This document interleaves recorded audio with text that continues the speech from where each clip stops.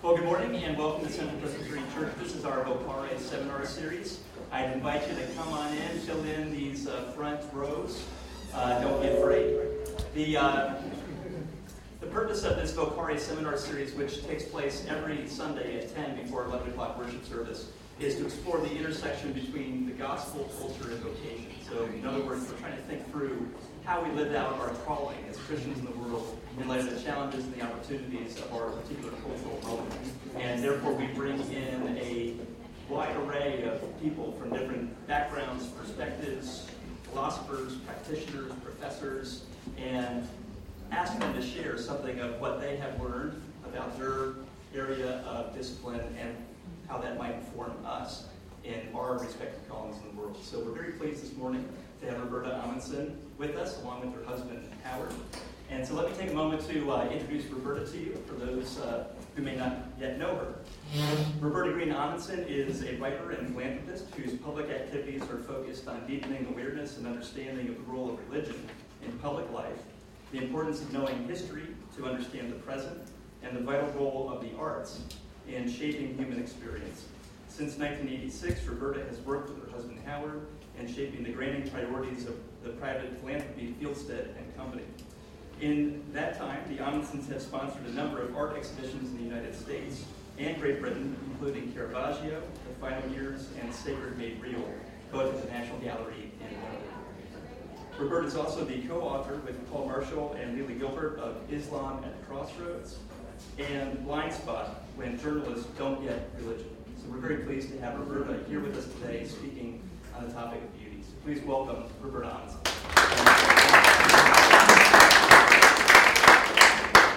Jason is very kind. One of the reasons he knows I've been working on a book, and now there has to be a book, although how I'm going to get this book shaped, I still have no idea, Jason. But in a sermon, Jason mentioned that I was working on this book, so there will be a book. Between you and my son, who keeps texting me, Mom. Anyway, he says he will disown me if I don't do this. So, I'm terrified. So, it's really a pleasure to be here with you all today.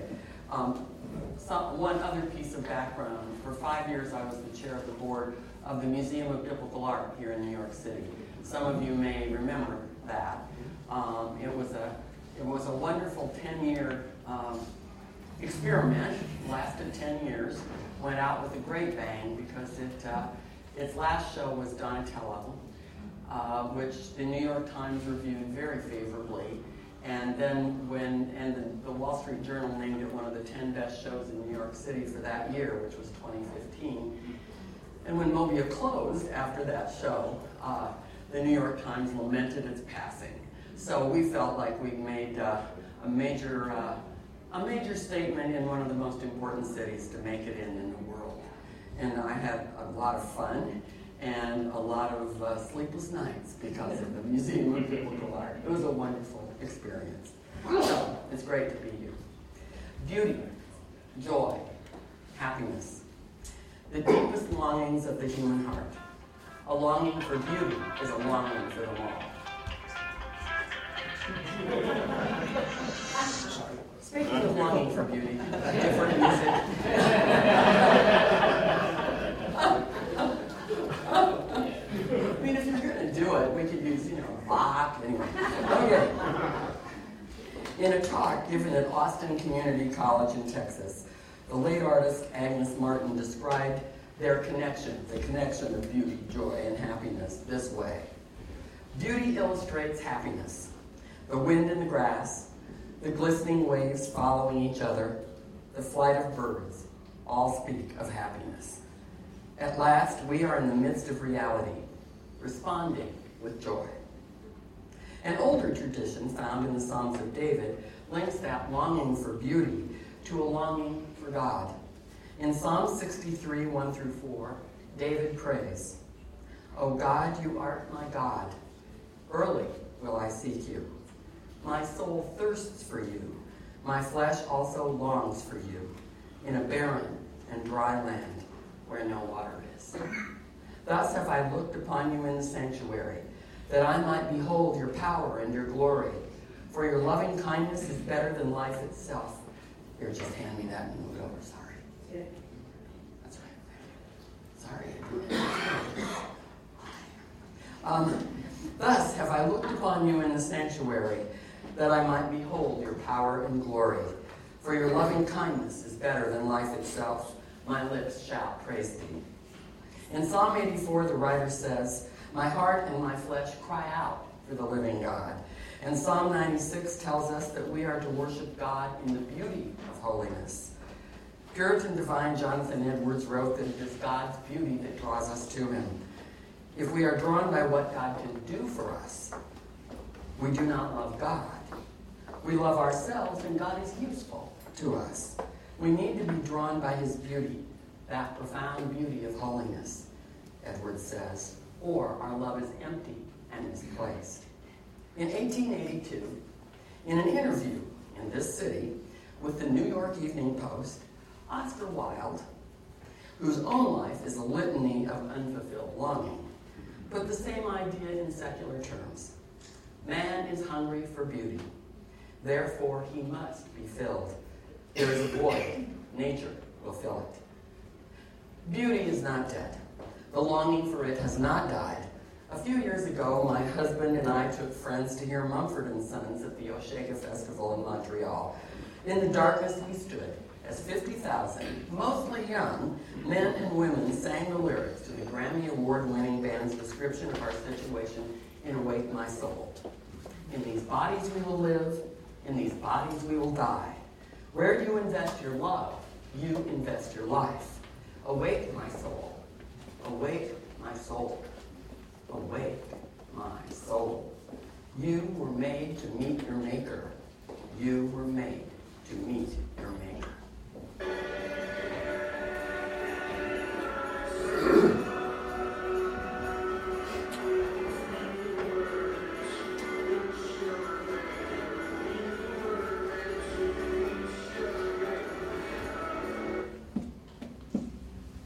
That is a bootleg video done by me. On an iPhone. Yes! But for many in our culture, beauty is a highly contested term, often diluted to the point of being meaningless. In 7 Days in the Art World, Sarah Thornton takes us to California's famous art school, CalArts, founded by none other than Walt Disney. She makes it clear beauty is neither the word nor the concept aspiring artists are urged to strive for in their work.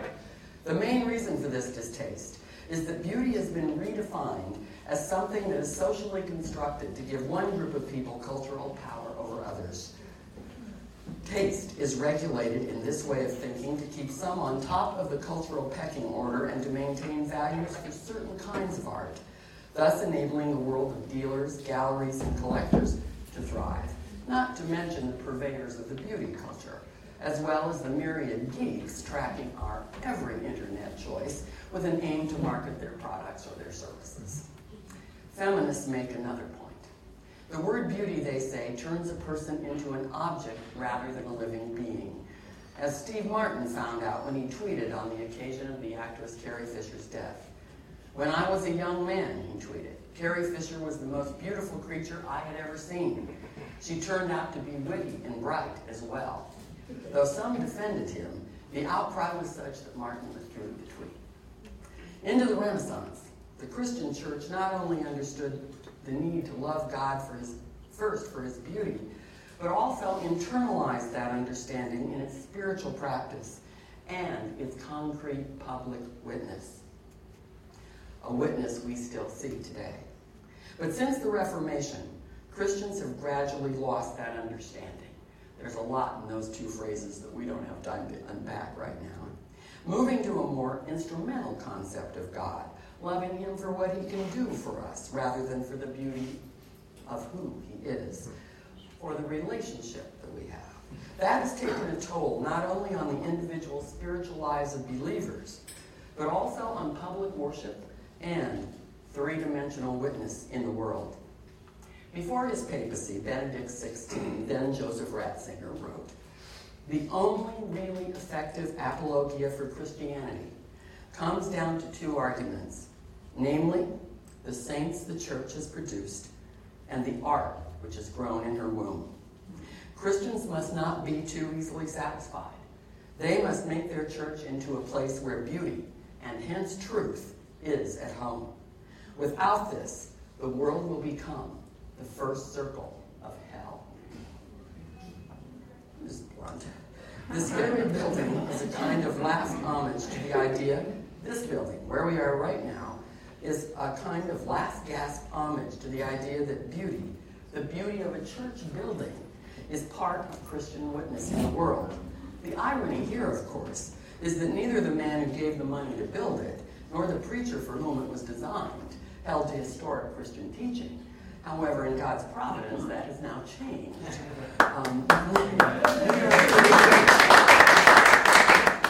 New York City is home to dozens of late and 19th and early 20th century church buildings that bear witness to a faith only few of their funders still believed.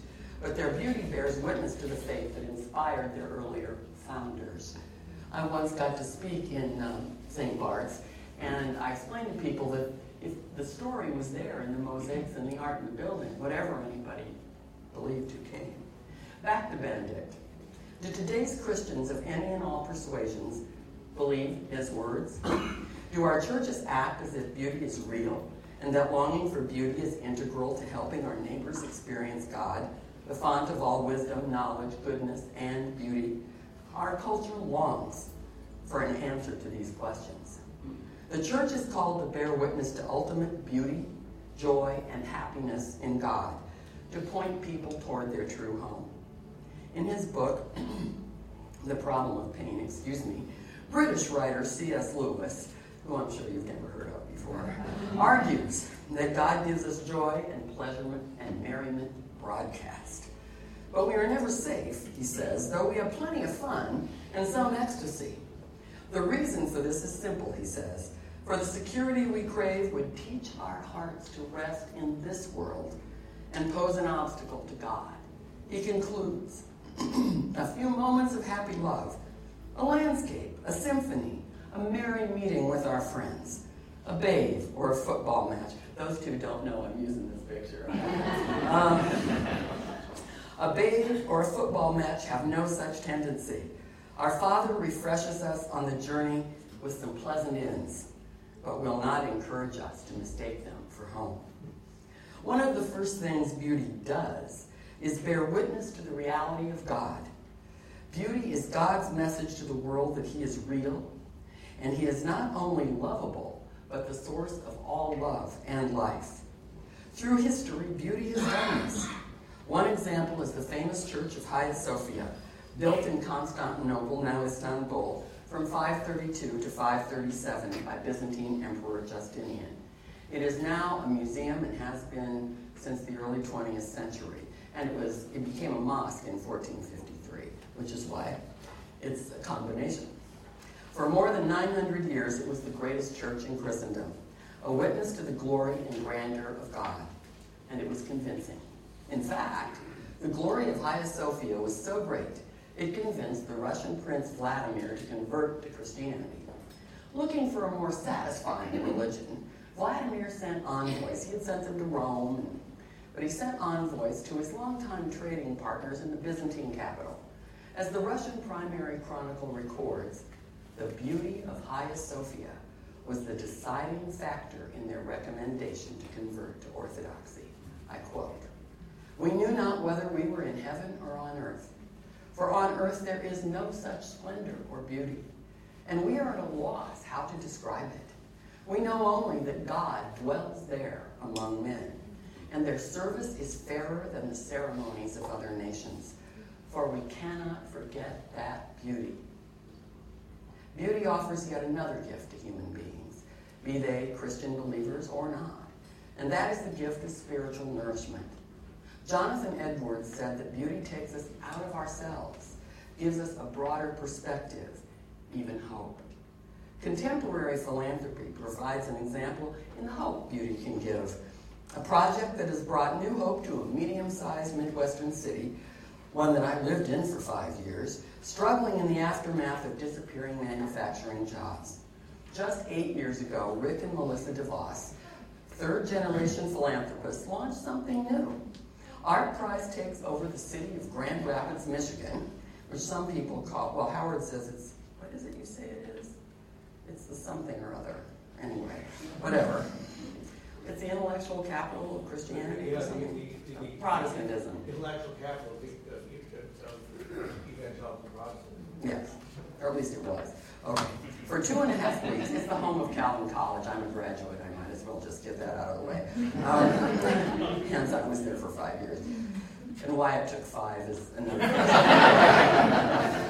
question. Fortunately, my father isn't here, so we don't have to go into great detail about that. Anyway, I'll start that sentence over. Just 8 years ago, Rick and Melissa DeVos, third-generation philanthropists, launched something new. ArtPrize takes over the city of Grand Rapids, Michigan, for 2.5 weeks at the end of September each year. My husband and I visited for the first time a few years ago and joined the other 400,000 plus men, women, and children swarming a 3-square-mile area at the heart of the city to see the work of more than 1,700 artists in more than 160 venues. The big excitement, of course, is that the visitors get to vote to choose the winner of the $200,000 first prize. The DeVosses say their goal was to give the West Michigan Rust Belt a new identity. Did they expect this crowd? No, they laugh. They never expected to see whole families. They thought it would be 20-somethings like them who were into art. ArtPrize unfolds a whole new approach to art and community right before our eyes. We also long to dwell in beauty. The Eastern Christian tradition long understood this, and Hagia Sophia is a prime example.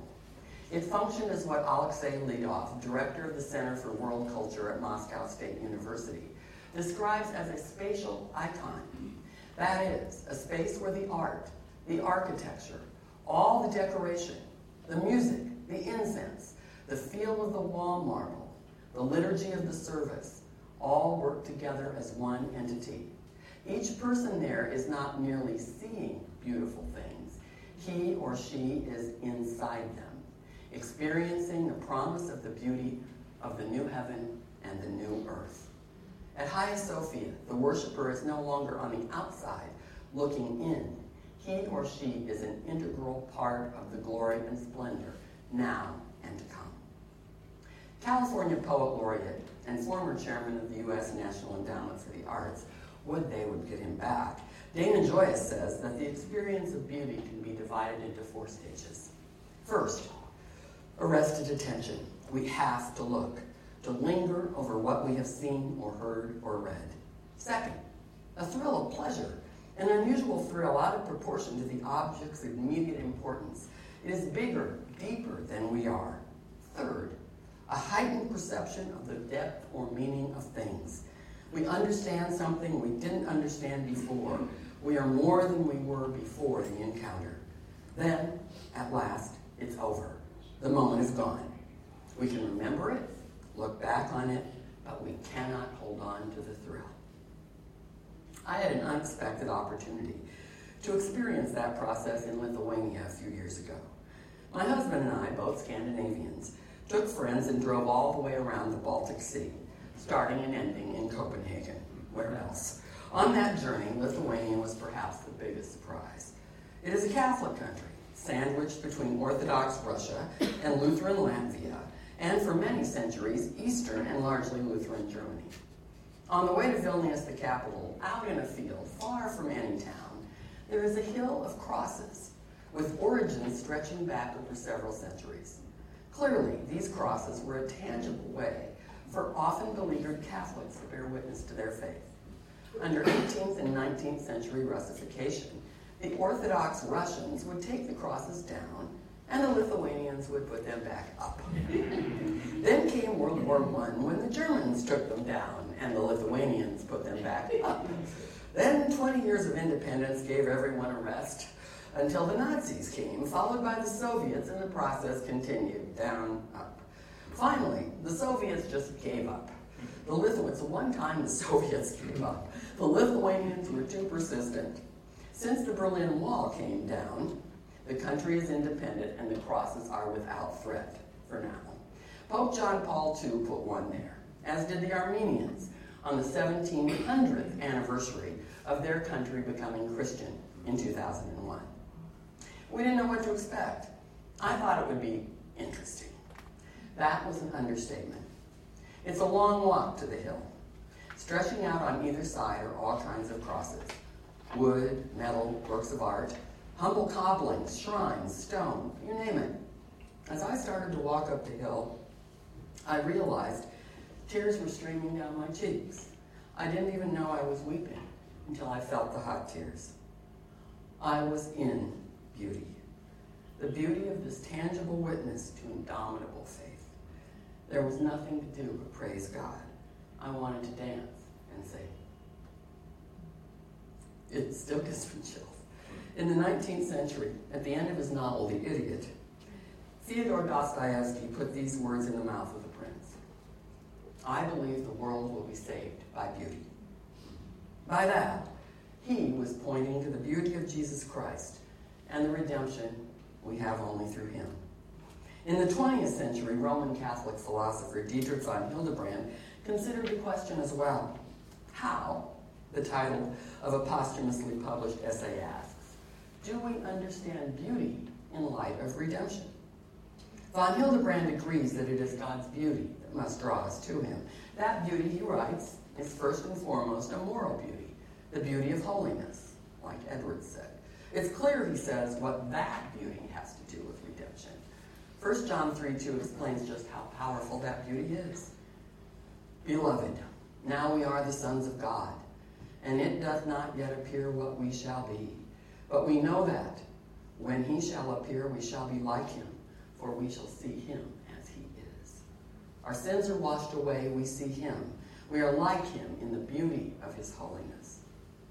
What's problematic is what von Hildebrand calls the beauty of form.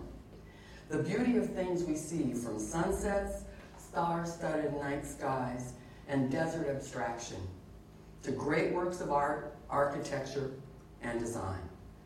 However, from the detail and care given to the design of the tabernacle and the temple in Exodus and Samuel, as well as the visions of Isaiah and Ezekiel in the Old Testament, to the narratives of the Gospels and the vision of the New Jerusalem, where the Lamb is the light, fulfilling the visions of Isaiah and Ezekiel in the book of Revelation, the Bible tells us that God himself takes great interest in the beauty of form and its role in redemption. Yet today, von Hildebrand says, there are two common objections to that notion. For one, beauty of form is a luxury. Not bad in itself, but something extra added on, certainly not central to our salvation. Christians should apply themselves to great economic and social ills, not indulge in trifles like beauty. For another, beautiful things, even sunsets, can be a distraction, taking us away from the more important pursuit of godliness and God himself. But the German philosopher isn't buying it, and neither am I. He bluntly opens his rebuttal to such a notion. This utilitarianism is by no means the spirit of the gospel. An estimate of all things from the viewpoint of their practical and absolute necessity is to be found neither in God's creation or the revelation of Christ.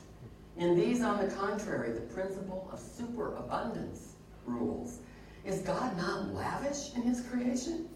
Is beauty in nature not the clearest proof of this divine profusion, since it is in no way practically indispensable in the economy of nature? As Calvin said, one of the reasons he believed in God was pears, because we don't really need pears, we have apples. But God thought we needed pears too. Superabundance. Von Hildebrand draws our attention to the example of Christ at the wedding in Cana, and so does Giotto. With people suffering from disease, hungry and thirsty, living in poverty, and facing Roman oppression, what was the Savior of the world thinking when he began his ministry by making wine for a party that had already gone through the wine house provided? Saving the best until last when everyone was drunk? Today, we ask the same question. Isn't our main calling to care for the sick and hungry and to spread the gospel throughout the world rather than to waste God's money on arts or buildings? Von Hildebrand says we are missing the point. The reason, the purpose for which God wants us to heal and provide for us. That's the point. He says, utilitarian charity, I love this line, is cool, calculated, and marked by utilitarian dryness. At Cana, we find this divine extravagance, this unlimitedness of charity which reaches to the smallest detail. It is this divine tenderness which excludes no gift from its intention as long as it is a beneficial good to the person. At Cana, joy was the theme. Yes, joy is the theme. Christ would go on to heal the sick, feed the hungry, make the lame to walk and the blind to see, and ultimately give his life that we might live eternally. In his first miracle, he was showing us why he was about to do these things, so that we might enter into joy eternally. And that joy will be fully and concretely realized in the New Jerusalem, the new heaven and earth, our ultimate home, that the beauty of the earth and of holiness bear witness to. But what about the problem of beauty distracting us from God? Von Hildebrand says it does just the opposite. First, he distinguishes between two kinds of beauty of form. He was a philosopher. One is fairly simple. It is the difference between a clear musical note as opposed to a noise.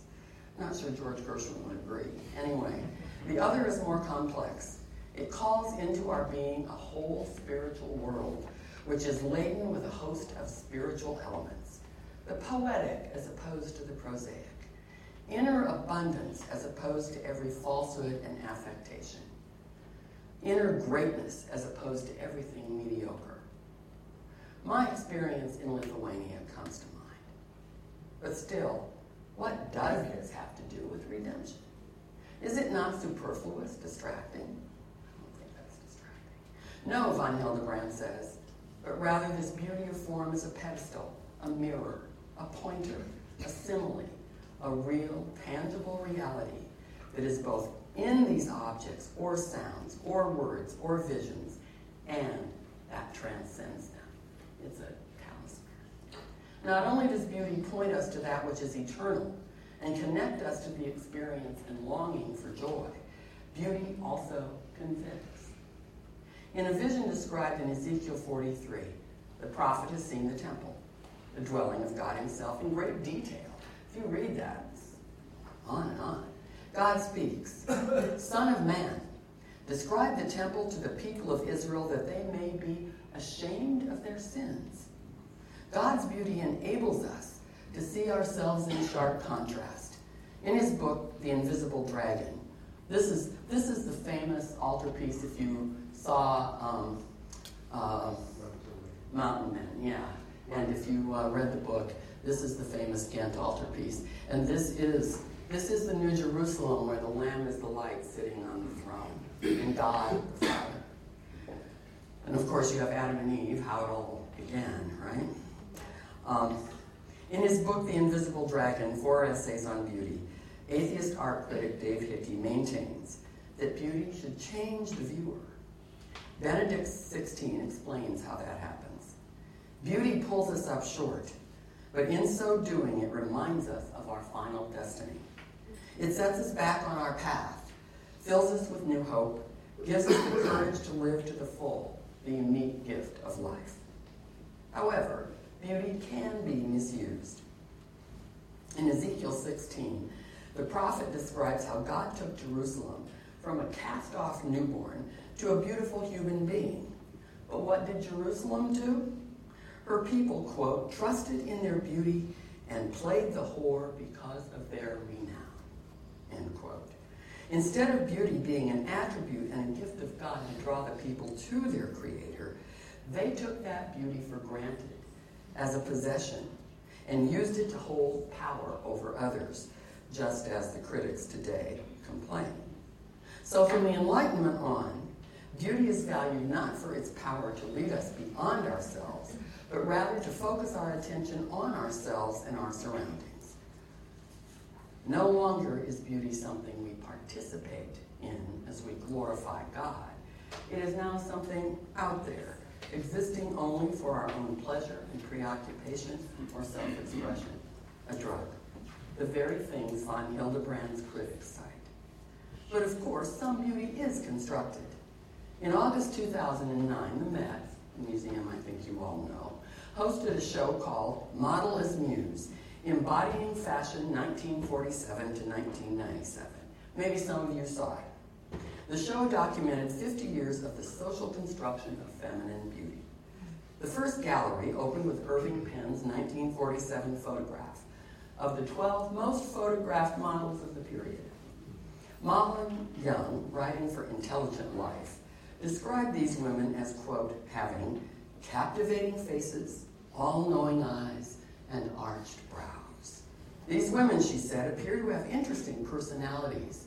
They look, what is it, sophisticated, old, and rather unlike the adolescents currently gracing the pages of Vogue, end quote.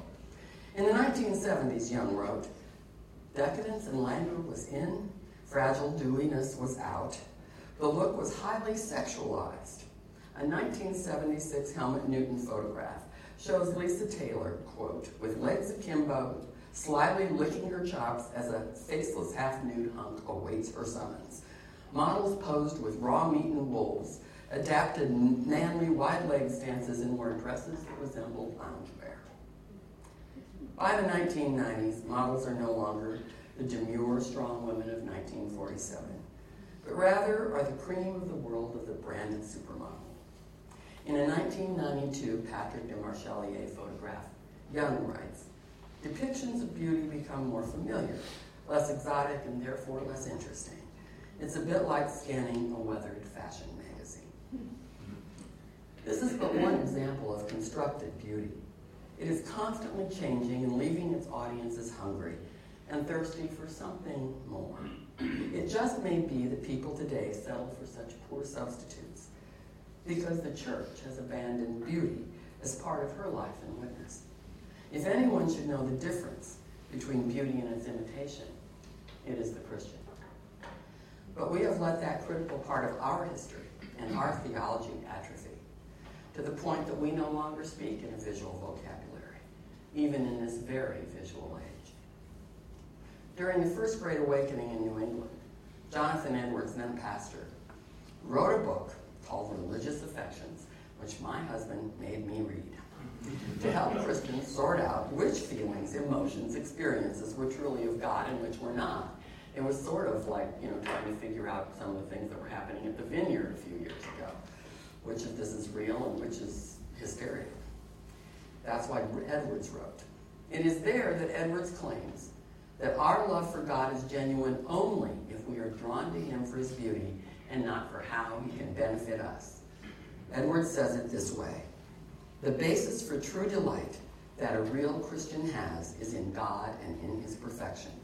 His delight is in Christ and in his beauty.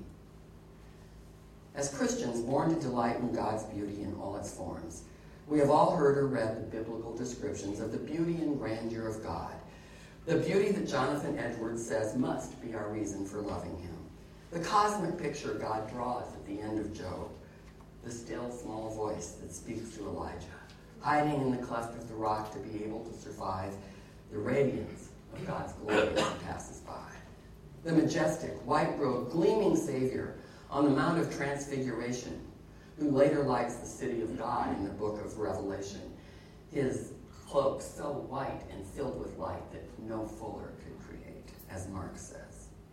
In Genesis, Eve uses the beauty of the forbidden fruit. It is pleasing to the eye, she says, as one of her excuses for disobeying God. From then on, the Bible provides example after example of appearances being deceiving. But in Revelation, at the end of time, that dichotomy is ended.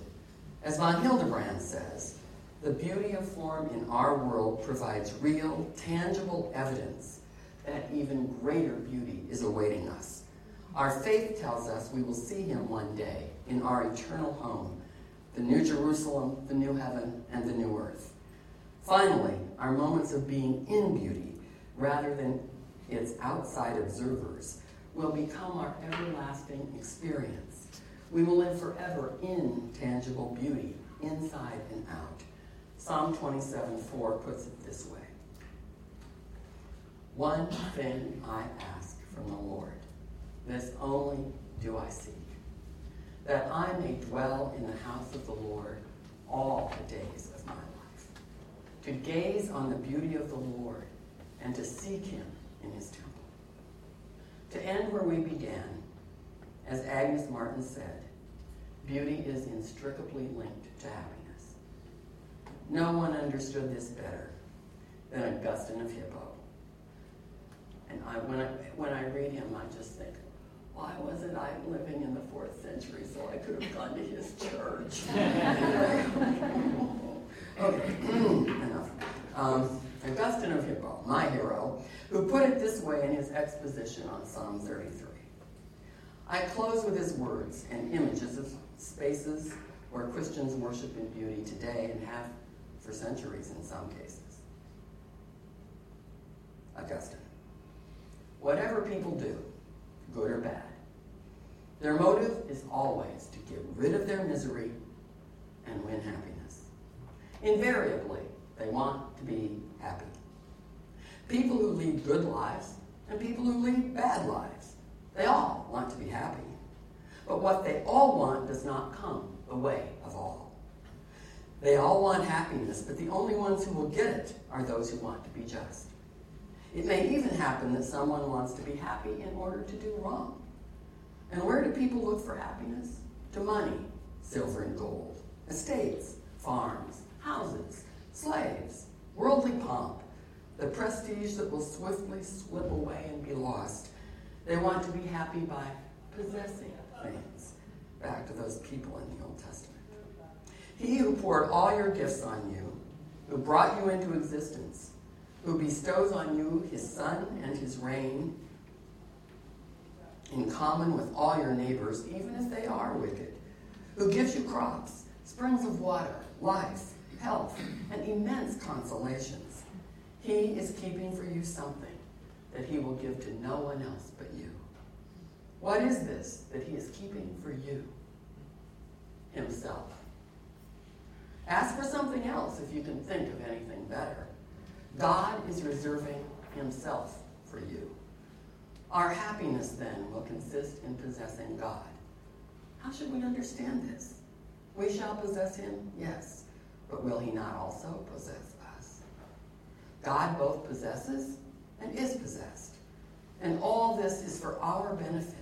For although we possess him in order that we may be happy, the converse is not true. He does not possess us in order that he may be happy. He possesses us and is possessed by us to no other end